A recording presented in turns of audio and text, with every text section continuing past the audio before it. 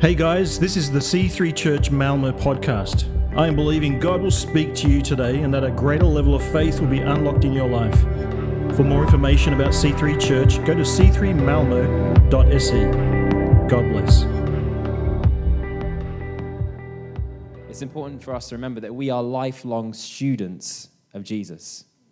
You know, Joe can attest to this. If you look at the great sports athletes, the greats, they always have this kind of attitude that they keep on learning. It doesn't matter if at the end of their career they've already achieved, multiple championships and accolades. They have this attitude, every day I just keep grinding, I keep learning, I keep perfecting my craft. And so they have this realization that, you have to keep getting better. You have to keep having this hunger to be better, to be more, to be teachable, to be open for progressing. Because as soon as you stop that, as soon as you stop being open to learning and developing and going forward in life, you're actually going backwards. And so if that is true for sports, how much more should it be true for our lives when there's so much more at stake than a medal? If anything that Christianity teaches us is that life is about more than me. And, as we think about our lives, maybe it's because I just had my second child, I'm starting to think about, legacy and all these things like in my life, like, I've got to leave a legacy for my children. You start to think about, your dads and your grandfathers and what they've achieved in their life. And, especially true for my family. My family's achieved a lot when it comes to economic success and status. But, the one thing I would probably is say to my parents or those that have gone before me is that, don't judge your life by your bank balance or what you have left in your asset column. Because, one day your job will be someone else's. One day your house will be someone else's. One day your money will be transferred to someone else. These things are temporary in life. But what you can take with you, what you can be proud of is the decisions that you make in your life, the footprint that your life has had. And so I try to encourage my family in that and also just encourage myself is, sometimes your bank balance might not be looking great. You might be in between jobs or whatever, but the relationships that you've invested in, the footprint that you've had on people's lives, the influence that you've had, that is something way more precious. And so that's something that we need to be intentional with, that we want to be better friends, we want to be better sons, we want to be better sons and daughters, husbands and wives, mothers and fathers, co-workers. We want to be better because we want to love people better. We want to care for people better. We want to leave a footprint that we can be proud of. So we need to be intentional about this, that realize that we are students of Jesus. We are trying to imitate Jesus, the love that he had, the grace that he had for people, that heart that he had. And so we have to realize that we're not going to get there, overnight. We have to work at this. God has to point on things in our lives through the Holy Spirit and go, hey, you need to make a change here. You need to adjust here. You need to let go of this.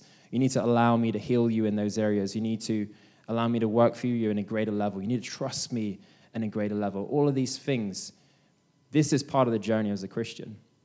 God is constantly asking us and challenging us to make transition. And so the thing is that God wants us to stay dependent on the Holy Spirit and his word to guide us through our lives.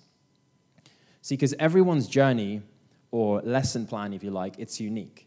And the reason why that is because we've all got different backgrounds, we've all got different situations, we all come from different places. So, of course, the things that a challenge to us might not be a challenge to the next person. The things that we are strong in or we find easy might not be necessarily true for the next person. And the reality is that we all have things to work on, right? We all have areas where we're strong and where we're weak. And so comparison really, when you think about it like that, is just foolishness, right? The Holy Spirit is here as a teacher for us. The lessons that he wants to teach us might not be the same for the person sitting next to you. But these are really important lessons. He's like sitting over our shoulder, just like a parent with their child. And we should really be attentive to what he's trying to say to us.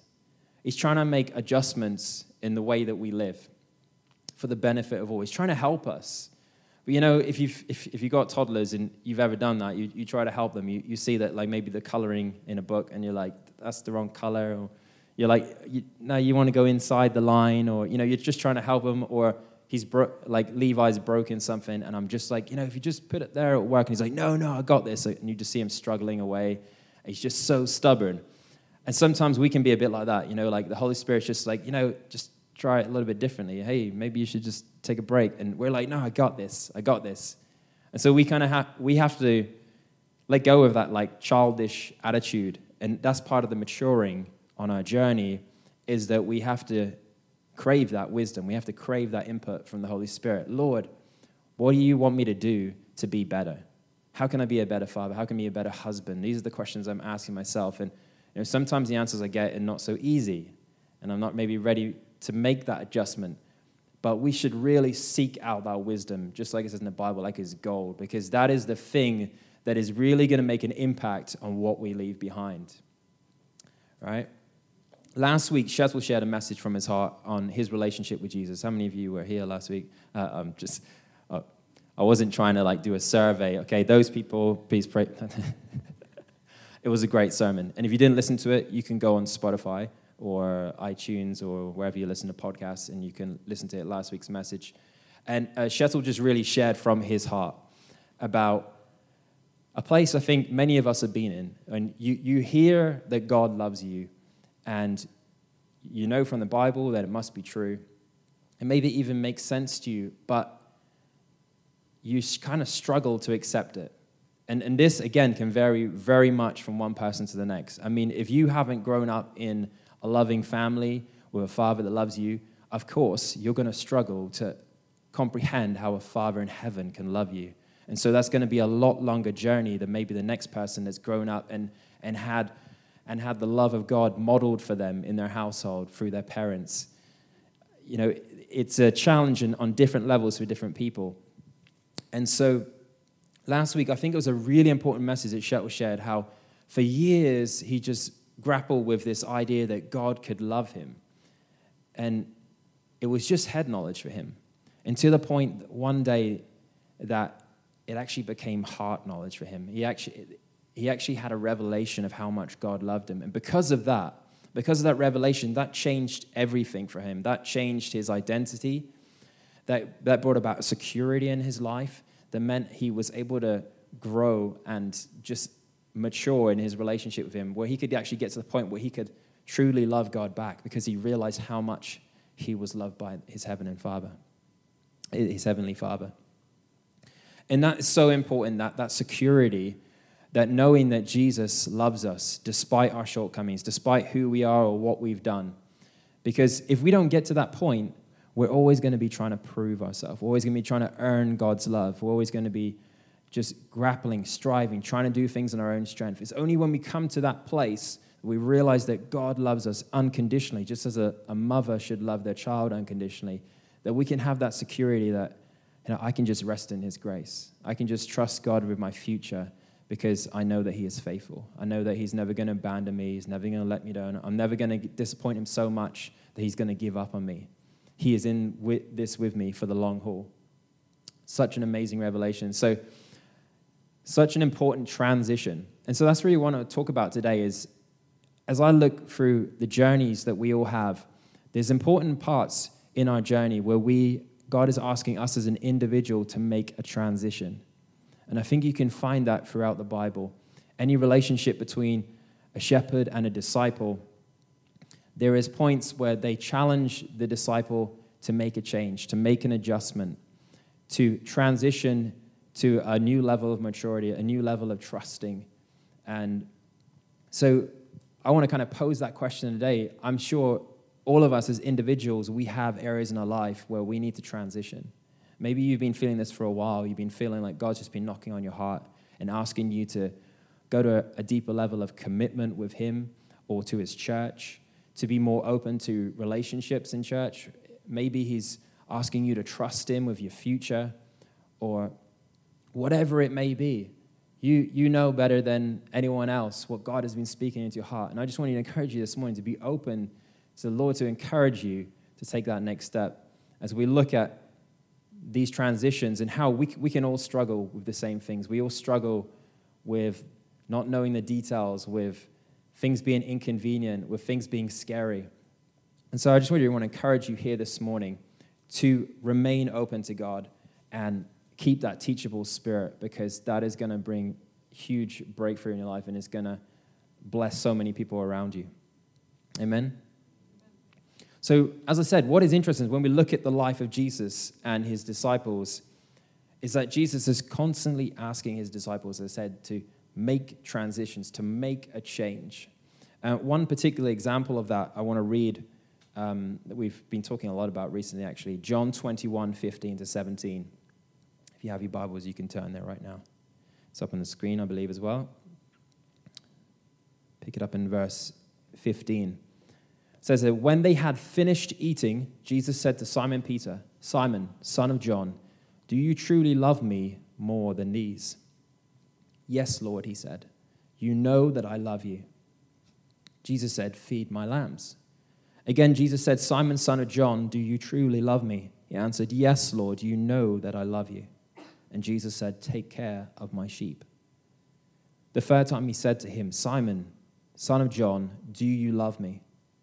And Peter was hurt because Jesus asked him the third time, "Do you love me?" he said. "Lord, you know all things. You know that I love you." And Jesus said, "Feed my sheep." And it goes on. There's so much in that passage, because as we know, this is after the point where Peter had denied Jesus 3 times.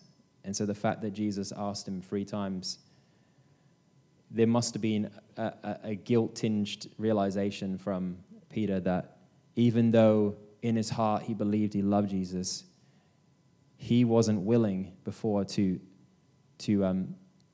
stand and witness for him. He left him, he abandoned him out of fear. And so there must have been a real, I could just imagine just kind of a battle in Peter's heart when he realized that he had fallen short.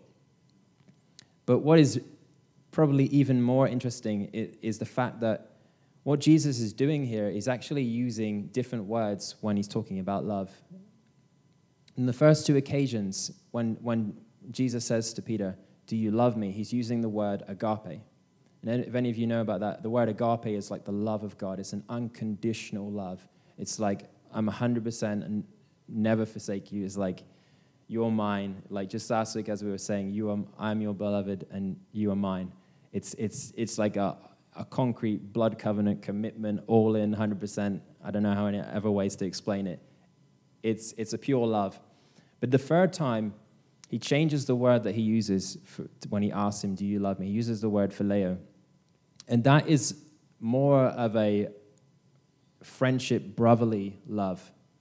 And this is probably the love that Peter had before then. He had a respect for Jesus. He thought this guy was awesome. He could see that this was a good idea to follow this guy.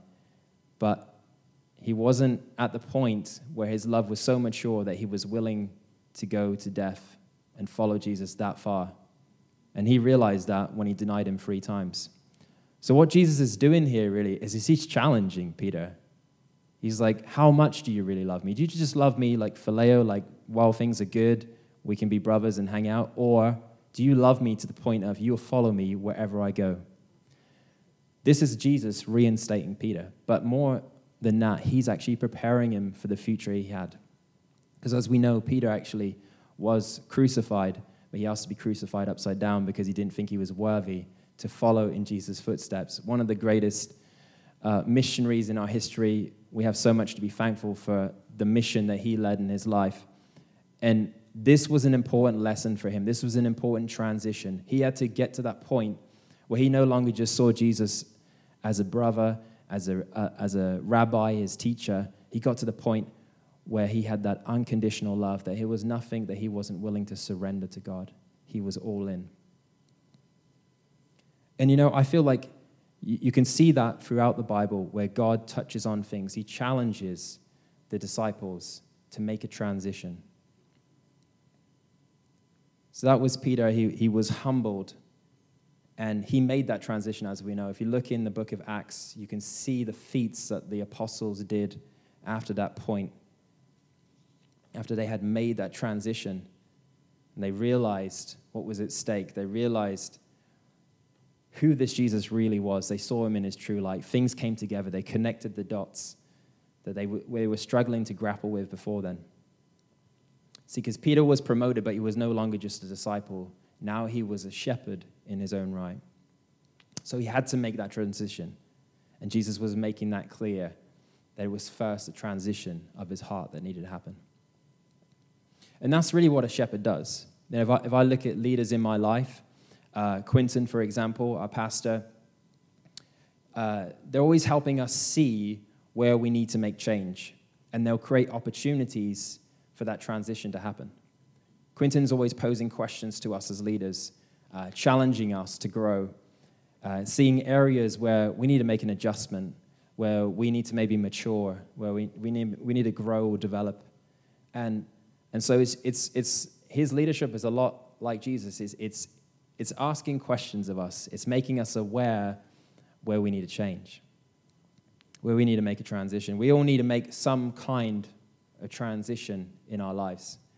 Maybe for you, it's to come to, as I said, a place of real commitment to Jesus. Maybe you've been kind of on the fence, on the edges, and you know you think church is interesting. You think this Jesus sounds awesome, but you haven't gone all in. You haven't made that commitment in your heart that I'm yours, Jesus. I want you to do with my life as you will, because I see that you are faithful. I see that I can trust in you. And even if it's a little bit scary, I want to take the plunge. I want to put my faith in you. Maybe that's you today. Or maybe you just need to get more connected. You need to get more rooted in a community. You need to say, like, I've been around different churches. I've been checking out places, and I really like this place. So I'm going to make a decision that I'm going to commit to this house, and I'm going to be a blessing, and I know that I'm going to be blessed as I make that decision. For others, it could be, taking a next step, making yourself available for serving in church. Saying, God, I want you to use me. I want you to show me who I am as I serve, as I give of my gifts. I want you to reveal to me what you have placed upon my life by making myself available and serving.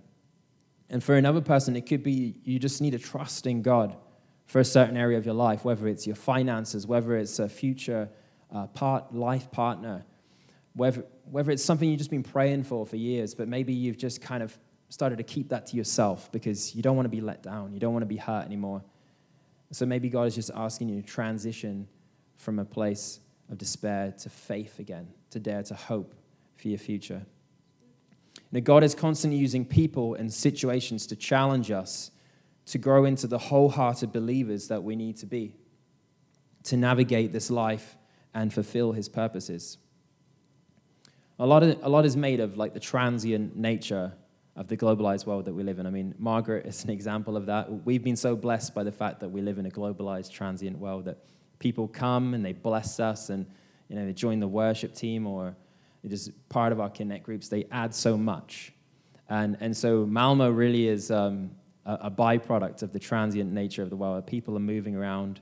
As you've heard it said before, it's the fourth most international city in the world. The diversity is crazy. And I love that. But of course, the flip side of that is that people also move on quite often. And so there's a churn of people coming to Malmo and also to our church. But I think even a bigger issue is that transient nature of the world we live in today can kind of creep into our habits and our lifestyles. That we like to keep our options open. We like to see ourselves as independent and autonomous. And in fact, those are probably the two values that we cherish the most today in this like postmodern world, is that we are independent. I'm autonomous. I get my information from all these different sources and I make my own decisions and my own choices. And so the idea of church, the idea of committing to something bigger than yourself, the idea of surrendering your will to God, that doesn't really sit well with today's generation. And so we can struggle with that. And that's probably the reason why people don't come to church every week. It's probably the reason why people don't commit 100% to any one church or keep their options open or not ready to surrender their whole lives to Jesus, because it kind of goes against the grain. It's countercultural in this part of the world. In other parts of the world, that might not be true. Community is highly valued. People realize that, in order to thrive in life, you need a community. If you're going to raise a kid, you need a village, the African proverb. We can't do life alone. But in this part of the world, we seem to think that we can do things alone. We actually don't need community. And so God, I believe, for this part of the world is definitely asking, and specifically in those areas, for us to transition from that way of thinking to realize that, hey, God, I need your community. Hey, I need a rock-solid relationship with you. I need your input in my life. You know, I don't know everything. I can't do everything. I don't understand everything. So I'm going to lean on your word. I'm going to lean on your Holy Spirit's leading, and I'm going to lean on the support of the community that you have given me and blessed me with. Amen. So, you know, this is as a follower of Jesus, we're in a constant state. We should be at least a constant state of change, a transition of maturing, and it's a deepening of relationship. It's a surrendering, and so it's so, as I said, it's countercultural. The idea that people almost see it as an oxymoron. How can you say it's freedom when you're actually surrendering?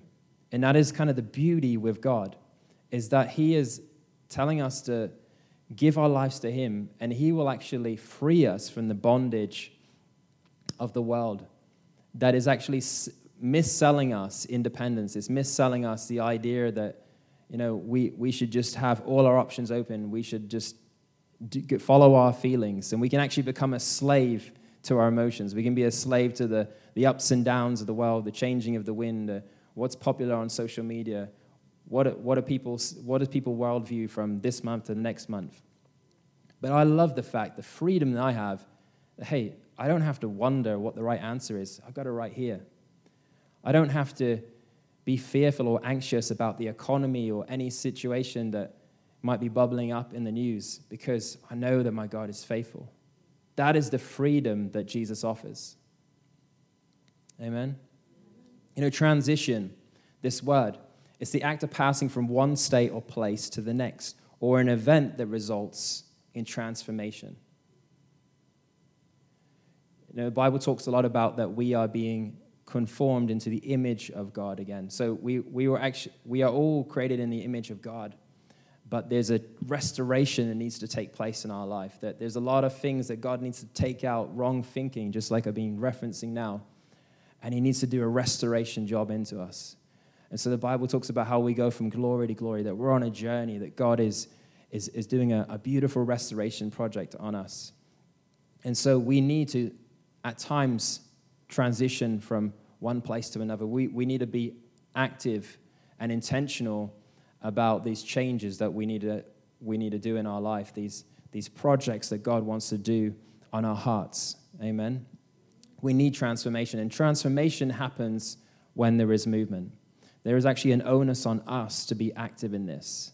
It's not just God spoon-feeding us growth. We actually have to partner with him and actually make decisions and allow him to work in our lives. Amen? So last week, Shetel was talking about that transition of trusting his heart fully to Jesus and how that transformed his relationship with him. And I can attest to that when you get just a glimpse, as I said, it's only a glimpse. Because I think if we realized how much God loved us, I mean, it would be overwhelming. You know, and if you are a parent, you have moments where you almost get scared how much you love your kid. So I'm thinking, like, where does that come from? And that comes from God and how pure his heart is for us. I don't think we could contain it. I don't think we could fathom how much God loves us. And so God gives us a glimpse. At times, you just get it's often in the quiet moments. You know, you're just reflecting on things, reflecting on God's goodness, and you just get this overwhelming sense of, wow, God, you really love me. And it's heavy, man. I got to tell you, it's heavy on the emotions, but it's just a glimpse. God wants to transform us. He wants us to mature in him. He wants to change our thought patterns. He wants to change our actions. He wants us to change our confession. But we got to be responsive in this. This is a relationship. You know, he's not forcing anything on us. He's inviting us. It's always an invitation. Come, see and taste, as we were talking about last week, that God is good. And once you get a taste, once you see the fruit of that transition in your life, you're going to want more of it in your life. You're going to want to continue to allow God to grow you and to mature you and see the beautiful fruit that he can develop in you and through you. It's the work of the Holy Spirit. You know, one example of someone who was given an opportunity to make a transition is the rich young ruler. I'm going to read that in Matthew 19:16-22. You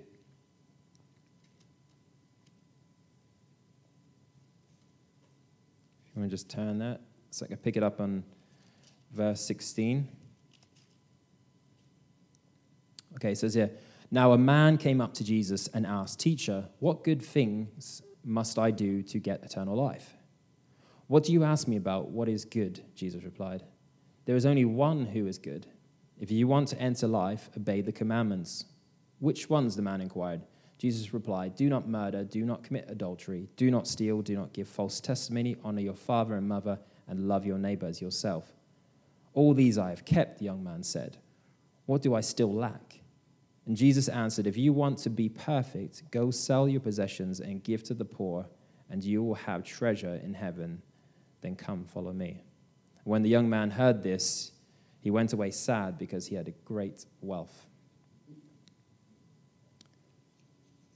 And, a lot of times people use that scripture to talk about how clearly God is anti-wealth. You know, we shouldn't hoard riches. And a lot of maybe not sound teaching out of that. And I think they're missing the point of what God is trying to illustrate here, because the guy is called the rich young ruler. So he obviously had some authority that was attached to his assets. They were attached to the fact that he was rich. He had a strong identity. I mean, the guy is called the rich young ruler. He's not called Mark or something else. They referenced him as the rich young ruler. So clearly he had a strong identity in his possessions. And that's what Jesus wanted to tackle there. You know, this isn't a story about charity. Instead, this is that God wanted people to focus on obedience rather than sacrifice. This is an individual that is being challenged to transition to a deeper relationship. And Jesus touched on the very thing that he wasn't willing to surrender. He wasn't willing to surrender his position, his status. He was like, "God, I'll obey you in all these things. I'll give that part of my life over to you, but I'm not willing to let you in on this part." You know, if God knew that his heart was, "Hey, money comes and goes, you have my heart, I'll do whatever you say," he probably would never even have asked him. I don't think God was even cared about the money. He's got resources. What he cared about was the fact that his heart was closed off in a certain area, that he wasn't willing to surrender his whole heart. And the guy came and posed the question, "What can I do to get eternal life? How do I surrender my life to you?" And Jesus is like, "Well, it's pretty clear. You're not surrendering your whole life to me." And so we might not identify ourselves as a rich young ruler, but there's definitely always areas in our life that we kind of conceal off, that we're maybe not so willing to let God into. Some things come easy to us, and it's different for every person. You know, some people are super social and really community is a great thing, and they love, connect groups and things like that. Other people like to keep more private, and maybe that's more of a challenge, is to accept the idea that, God doesn't want us to do life alone, that we're supposed to do life together. For another person, it might be about your finances. Maybe you've had a bad experience. A lot of people have been ripped off. A lot of people have had situations in their life where they've struggled for money. And so, of course, trusting God with your finances is a lot tougher. If you haven't had that modeled in your life, then you're going to struggle, and you're going to find that a bigger challenge. So the point of this passage is it's not about money. It's about, are you willing to trust God with all of your life? See, because the rich young ruler, he missed his opportunity to transition. None of us are like Jesus. We aren't as responsive as him. We aren't as obedient as he was in his life. But there is a grace for you if you recognize that you have stalled when God has challenged you. And he wants you to move on this morning. Whatever it is, if you've stalled at any point and you realize that you haven't been willing to let God in certain areas of your life, you haven't had a yes in your spirit when God has asked certain things of you, there's an opportunity this morning. Just give that part of your heart over to God this morning and allow him to transition you into a new phase of your life. I had a bunch of reasons why we don't make transition in life, and I'm going to skip over that because what I want to do is I want to give an opportunity. So I've spoken to a lot of you about my mum before, and you know that she's an amazing, encouraging person. Every time I come to Malmo, my mum seems to find people. It's like, we'll go to the cafe the other day, and all of a sudden this guy wants to come and sit down next to us because my mum started chatting to him at the coffee bar. And this never happens. So I go to hipster places, right? So nobody talks to you, right? You just go there, you order your coffee, you drink it. Oh, this is really fruity and lovely. And then you go, right? Whenever I go to a cafe with my mum, the baristas are talking to us. People are coming over. Oh, where are you from? And so, long story short, I now added this guy on Facebook, and he's going to come visit my mum in Devon. That's the kind of normal stuff that happens when my mum's in town. So as you can tell, I'm pretty proud son. But one of the things you might not, I don't know if you maybe heard it before, is that I grew up in a pub, so in a bar. So my dad, who's not a Christian, he has a family business. We had pubs, we had a brewery, so we actually make alcohol. I mean, yeah, it might be a shocker for some of you. When I remember as a young kid, my mum actually just made it come to a point where she felt like, I'm too dependent on alcohol, I'm going to stop drinking. From that day, she said, I'm teetotal. She never drank again. And I can remember before and after, and it was a huge difference in her life. And God did something amazing because of that transition that she made.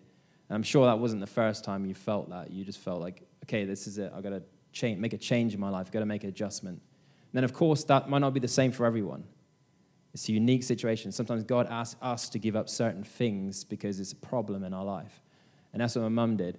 And the crazy thing, God has got a real good sense of humor, right? We're publicans. We go to brewery. My mum starts working with the AA, right? It's Alcoholics Anonymous. So mum started working with a 12-step program many years ago, trying to help people in a similar situation that she felt, where she had an unhealthy dependency on something. And so what I want to do is get her to come and share about the program that she's been running for many years now, and just the kind of the fruit that she's seen. So just welcome my mum.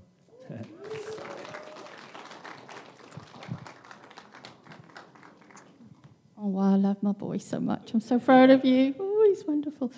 Oh, it's so lovely to be here with you all, and thank you so much for your love, and you always make me feel so welcome. And you know, the sound in that worship today was just so powerful.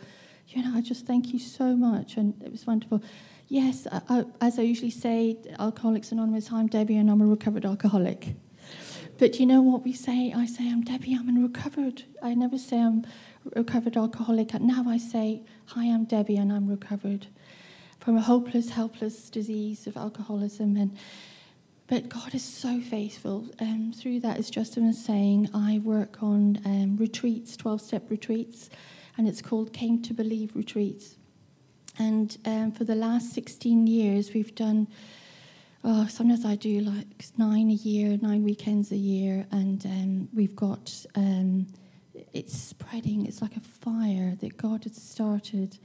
And I work with a lovely couple, Paul and Eileen Doyle, who he went over to America and was sponsored by Steve Foreman, who was sponsored by Clarence Snyder, who was third generation AA. And AA started, Bill W. had a spiritual awakening in an asylum. They said, you're either going to die, you're going to have wet brain, you're going to die, or go insane. And the whole room lit up. He cried out to God. And they wrote the book of Alcoholics Anonymous. And we follow that book, but it's all about Jesus. We do the 3rd edition, and it's been watered down over the years. And we are so blessed in our meeting that we start with the Lord's Prayer. We have prayer before to invite the Holy Spirit into the meeting, and we get Narcotics Anonymous, we get Cocaine Anonymous, overeaters, people struggling with all sorts of addiction. And we have the opportunity as well to pray for people to receive Christ after the meetings. And people come from it's all different meetings. Some of them are very strict, very controlling. But, thank God for them. It's saved a lot of lives. It's a journey. and they come in. And as I say, we do these retreats at Buckfast Abbey in Devon, and we do 2 there. And we do in Ireland, like this lovely lady, the lady's going to Dublin. I know a wonderful church in Dublin. I'll just share a quick story about Sean in Dublin. The first time I met him, he was a bank robber in Dublin. And his wife that he has now was like Bonnie and Clyde. Her and her partner used to run from the drug dealers, run around. And now he's a pastor of an Elim church in Dublin, and they're very, very run-down area in Dublin. And he's got a recovery bus where he gets them all in, and it's chaos, but it's wonderful. The kids just run around, they feed them, they all join in the worship. But now he's actually running Teen Challenge in Dublin, which is amazing, him and his wife. And so they still like co-pastor the church. So I work with them quite a lot. I work with a lovely lady, Josh and Mick in Wales, and she recovered from sexual identity. She was really struggling with her sexual identity and got wonderfully set. He has a wonderful husband and runs the Welsh retreats. What happens is people come to the retreat, they go through the 12 steps, and step 3 is realising that your life is unmanageable and you need a new manager. So we pray for the Holy Spirit to come in the room. We've had fishermen, we've had famous painters that have painted the royal family, and obviously I won't say any names. We've had doctors' wives, we've had students. It's no respecter of persons, is it? Addiction. And they come, and some of them come, and they come in, and we just love them. Do you know, we just feel God's favour for them. It's an anointing, it's like an open heaven in these retreats. And they come in, and you can see the fear. They've tried all the meetings, don't drink, go to 90 meetings in 90 days, and they'll say, even miss your children's, plays at school. You must get to your meeting, very controlling. And they come there, and we just love them, and they go through the 12 steps, and they do a list of the strongholds. We call the strongholds, we call it defects, whether it's fear, resentment, rejection, just all sorts of the whole list. And we just go, someone does a step 5, we invite the Holy Spirit to come in, and the Holy Spirit is just amazing. We've seen so many people having spiritual awakenings. And one chap as well, actually his brother lives in Gothenburg, and he came into the retreat at Buckfast Abbey, and he was so anti-God. He said, I don't like this, something in you, I don't want to know about God. And we just loved him, and he came, and he had the most wonderful spiritual awakening. And now he's a vicar in the Church of England in Derbyshire. And, we're all saying, we've got to start a retreat in Sweden, we've got to go. Because what happens is, we've got one in Venice, and we've got one in Spain. What happens, people come to the retreats, it's all over. We've got Liverpool, Wales, Ireland, we've got Cumbria, Bristol, and through this as well. On Thursday, I'm going up to a lovely chap, Alex, who's his 20th sobriety birthday from Narcotics Anonymous and alcoholism, and they've started something, him and Gavin have started something called Believers in Recovery. Through this, it's like a bridge between the fellowship of the meetings of AANA and CA, and they've started something, and it's where they all come in and share and say, hi, I'm John, and I'm recovered. And they'll just share testimony about the worship. They're radical worshippers. And they're going into the highways and byways, and they're going back into the fellowships. They're going back. And just bringing people in. It's a massive, massive, harvest field. This is just amazing. It just blows me away. And we go down to meetings. We always say, let's go to a meeting down in Cornwall. And we'll go down, and they always ask newcomers to share. And there'll be like 50 people in the room, and we'll just share. And they're all sharing their war stories and how they're still angry, they still, got resentment, but I didn't drink and I didn't take a drug, And it's all about change. If the Holy Spirit isn't changing you, you can't do it without the Holy Spirit. You can't do it without being plugged in to the power of God. And we go down there and we share, we get so excited, and we just share what God's done in our lives, about the retreats. Some people are like, whoa, no, we don't want this. And you go out for coffee and they say, have you got a flyer? Have you got a flyer? And they always end up coming, that's so exciting. And it's just so many wonderful. And even every Saturday we go into town. I'm looking after my mum with dementia at the moment. And you know what? It's such a beautiful season of my life. She's so wonderful. Every time I go out with her, I end up talking to someone who's an addict, you know? It's like we sit on the waterfront and we're just like, oh, wow, Mum, isn't this lovely? She's going, oh, it's lovely. She's very Scottish, you know. Oh, it's a lovely hen. Oh, it's a lovely, I feel love you, you know. She's very sweet and very loves Jesus more today with the dementia than she did. Because some people can get a bit funny, can't they? But she's wonderful. And so we end up talking to people and sorry, Justin, I'm gonna...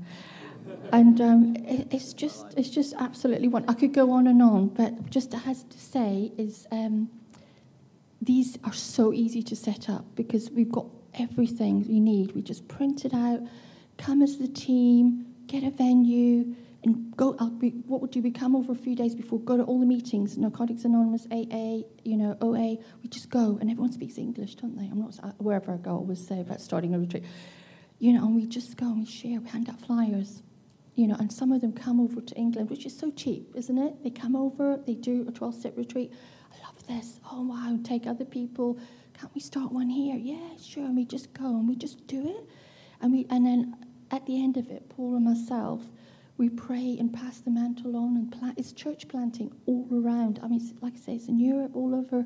So many, I think it's like 13 different venues now. And it's all started from Paul Doyle. And I'm so blessed to be a part of this wonderful ministry. But thank you for letting me share today, and he is amazing. He's always been amazing. I could talk all day about what my boy, do you know when he had a surf shop, he had a surf shop. No. And we used to do festivals with it. All the kids used to come in, all the skateboarders, and we do festivals. Said, oh, let's go down and get some skateboard ramps. So I had the old band, didn't we? And we'd go and do festivals, and you'd invite professional skateboarders over, and they come and stay.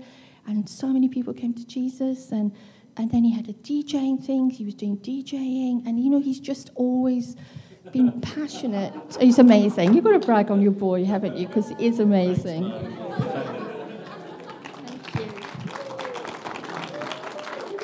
So, now you know why I got my mum up. It's an ego boost. Every time she comes. I feel like I was back in the supermarket. My mum always talks to the lady at the supermarket at the checkout. It's like, tells my whole life story. Like, I'm just visiting my son here. Yeah. Thanks, Mum. No, but it really is amazing what is happening amongst people that have been struggling with addictions. And the reason why I wanted Mum to touch on that is because the 12-step program is pretty much a lot related to what we'll be talking about this morning. Is about surrendering a dependence to God. And we all have different issues. As Mum outlined a few different issues that people can struggle with in their life, but I mean, they can be big or small, but they can have a huge effect on our life, right? And wherever we're at in our journey, we need to make a transition to a place of greater dependence. I mean, that goes for me, that goes for everybody here. We need a greater dependence and trust and God's work in our lives. And what's at stake? Well, I mean, this is the greatest asset that we can have before Jesus is humility.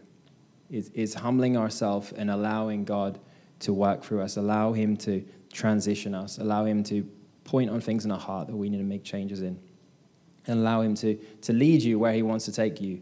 Because otherwise, we're going to fail to experience the freedom and security that only Jesus offers. We're not going to come into that place where we can thrive. And Quinton's talked a lot recently about the recipe for success and providing the right conditions, how we got to keep a warm heart, we got to keep a good attitude. If we want to grow, that we got to do our part. We got to create the conditions. And so a huge part of that is surrendering ourselves, is continually seeking God, seeking that wisdom that he has for us. God, what do you want to do with my life? Where do you want to take me? And just having that openness. And that's honestly like one of the most key things, is just having that openness, having that humility. You can't do this on your own. You need God's insight in your life. You need his leading. You need to trust in the Holy Spirit. You need to lean on his word in order to see growth happen, because there's a lot at stake. People's lives around you, the communities, there's people like my mum has been talking about that are looking for the grace that we have found that we can share with them that can radically transform their lives and take them out of far darker places than we might find ourselves in. I just want to invite the band up now as we come to a close. Gone a little bit over today, but I hope you have enjoyed this message. Let's just stand as we close off this service. I'd just like to pray for everyone here. As I said at the beginning of the service, I really feel like God wants to touch on certain things in our hearts, certain things in our lives that maybe we know we haven't surrendered fully there. We haven't crossed over. We haven't made that transition. We haven't accepted where God is asking to take us. We're not very good in this day and age of taking commands. We want to know the details. We want it to be at a certain time. We want to have the right feelings. We struggle with that. We struggle with this whole surrender issue. But if we are willing to take that step, if we're willing to surrender our lives, if we're willing to accept that we need help, if we stop running from God, if we stop avoiding certain topics that we know that we have been avoiding, if we can just give over our whole hearts to God, we can get out of that rut. We can get out of that place where we just feel like we're going through the motions, we've been stuck in the same place. We can come to a place of prosperity. We can thrive in our lives to the point where we can have a huge footprint in our life. We can look back on the legacy of our life and see how we've blessed people, that we've encouraged people, that we've been all that God wanted us to be, that we never stopped short because we weren't willing to make that transition. When God poses a question to us, we just say yes and amen because we know we can trust him. We know that he's a faithful Father. We know that he loves us so greatly. And so I just want to pray for each and every person here this morning. Lord, I thank you for that revelation that Shetel shared last week, that you love us so greatly, Lord. We want to experience that agape love for you, Lord. We don't want to stop at phileo love. We don't want to just accept your teachings and have a Sunday relationship with you. We want to give over our whole lives to you. We want to be wholehearted followers of you, Lord, because we know not only is it vital for us as individuals, but, Lord, this life is about more than me. And I need to be the all I can be. I need to allow you to work in my life and change things, to do that restoration job in my heart so that my life can be for your glory. My life can have an impact on those around me, Lord, because I see around me, Lord, the needs. I see the people that are hurting, Lord. I see the people that need answers, Lord God. They need the hands and the feet of God in this world, Lord, and we want to be that, Lord God. We know what's at stake. Our families are at stake, Lord, the people around us, Lord. And if not for ourselves, for them, Lord, let that be the driving force, Lord, just that passion for others, Lord. It's what you've put in our heart, Lord. We yearn for that aspect that is greater than ourselves, Lord, because we've realized that just living for ourselves, it never satisfies. That at the end of the day, we're going to be disappointed with our lives if it was just about us, Lord God. So we just open our hearts here this morning, Lord, and we pray, Holy Spirit, that you would minister to us. Maybe you need to remind us of some things that we need to take care of. Maybe you're challenging us right now to take a next step, to make a transition, to trust you in that area, to be more dependent on you. And Lord, I thank you as we do that, as we make those decisions, Lord, I thank you that you just fan the flame in us, Lord God, that our faith may rise, Lord God. You would just quieten any fears or just accusations that would try to disqualify us from moving forward in our lives, Lord. I just thank you that you are for us, Lord.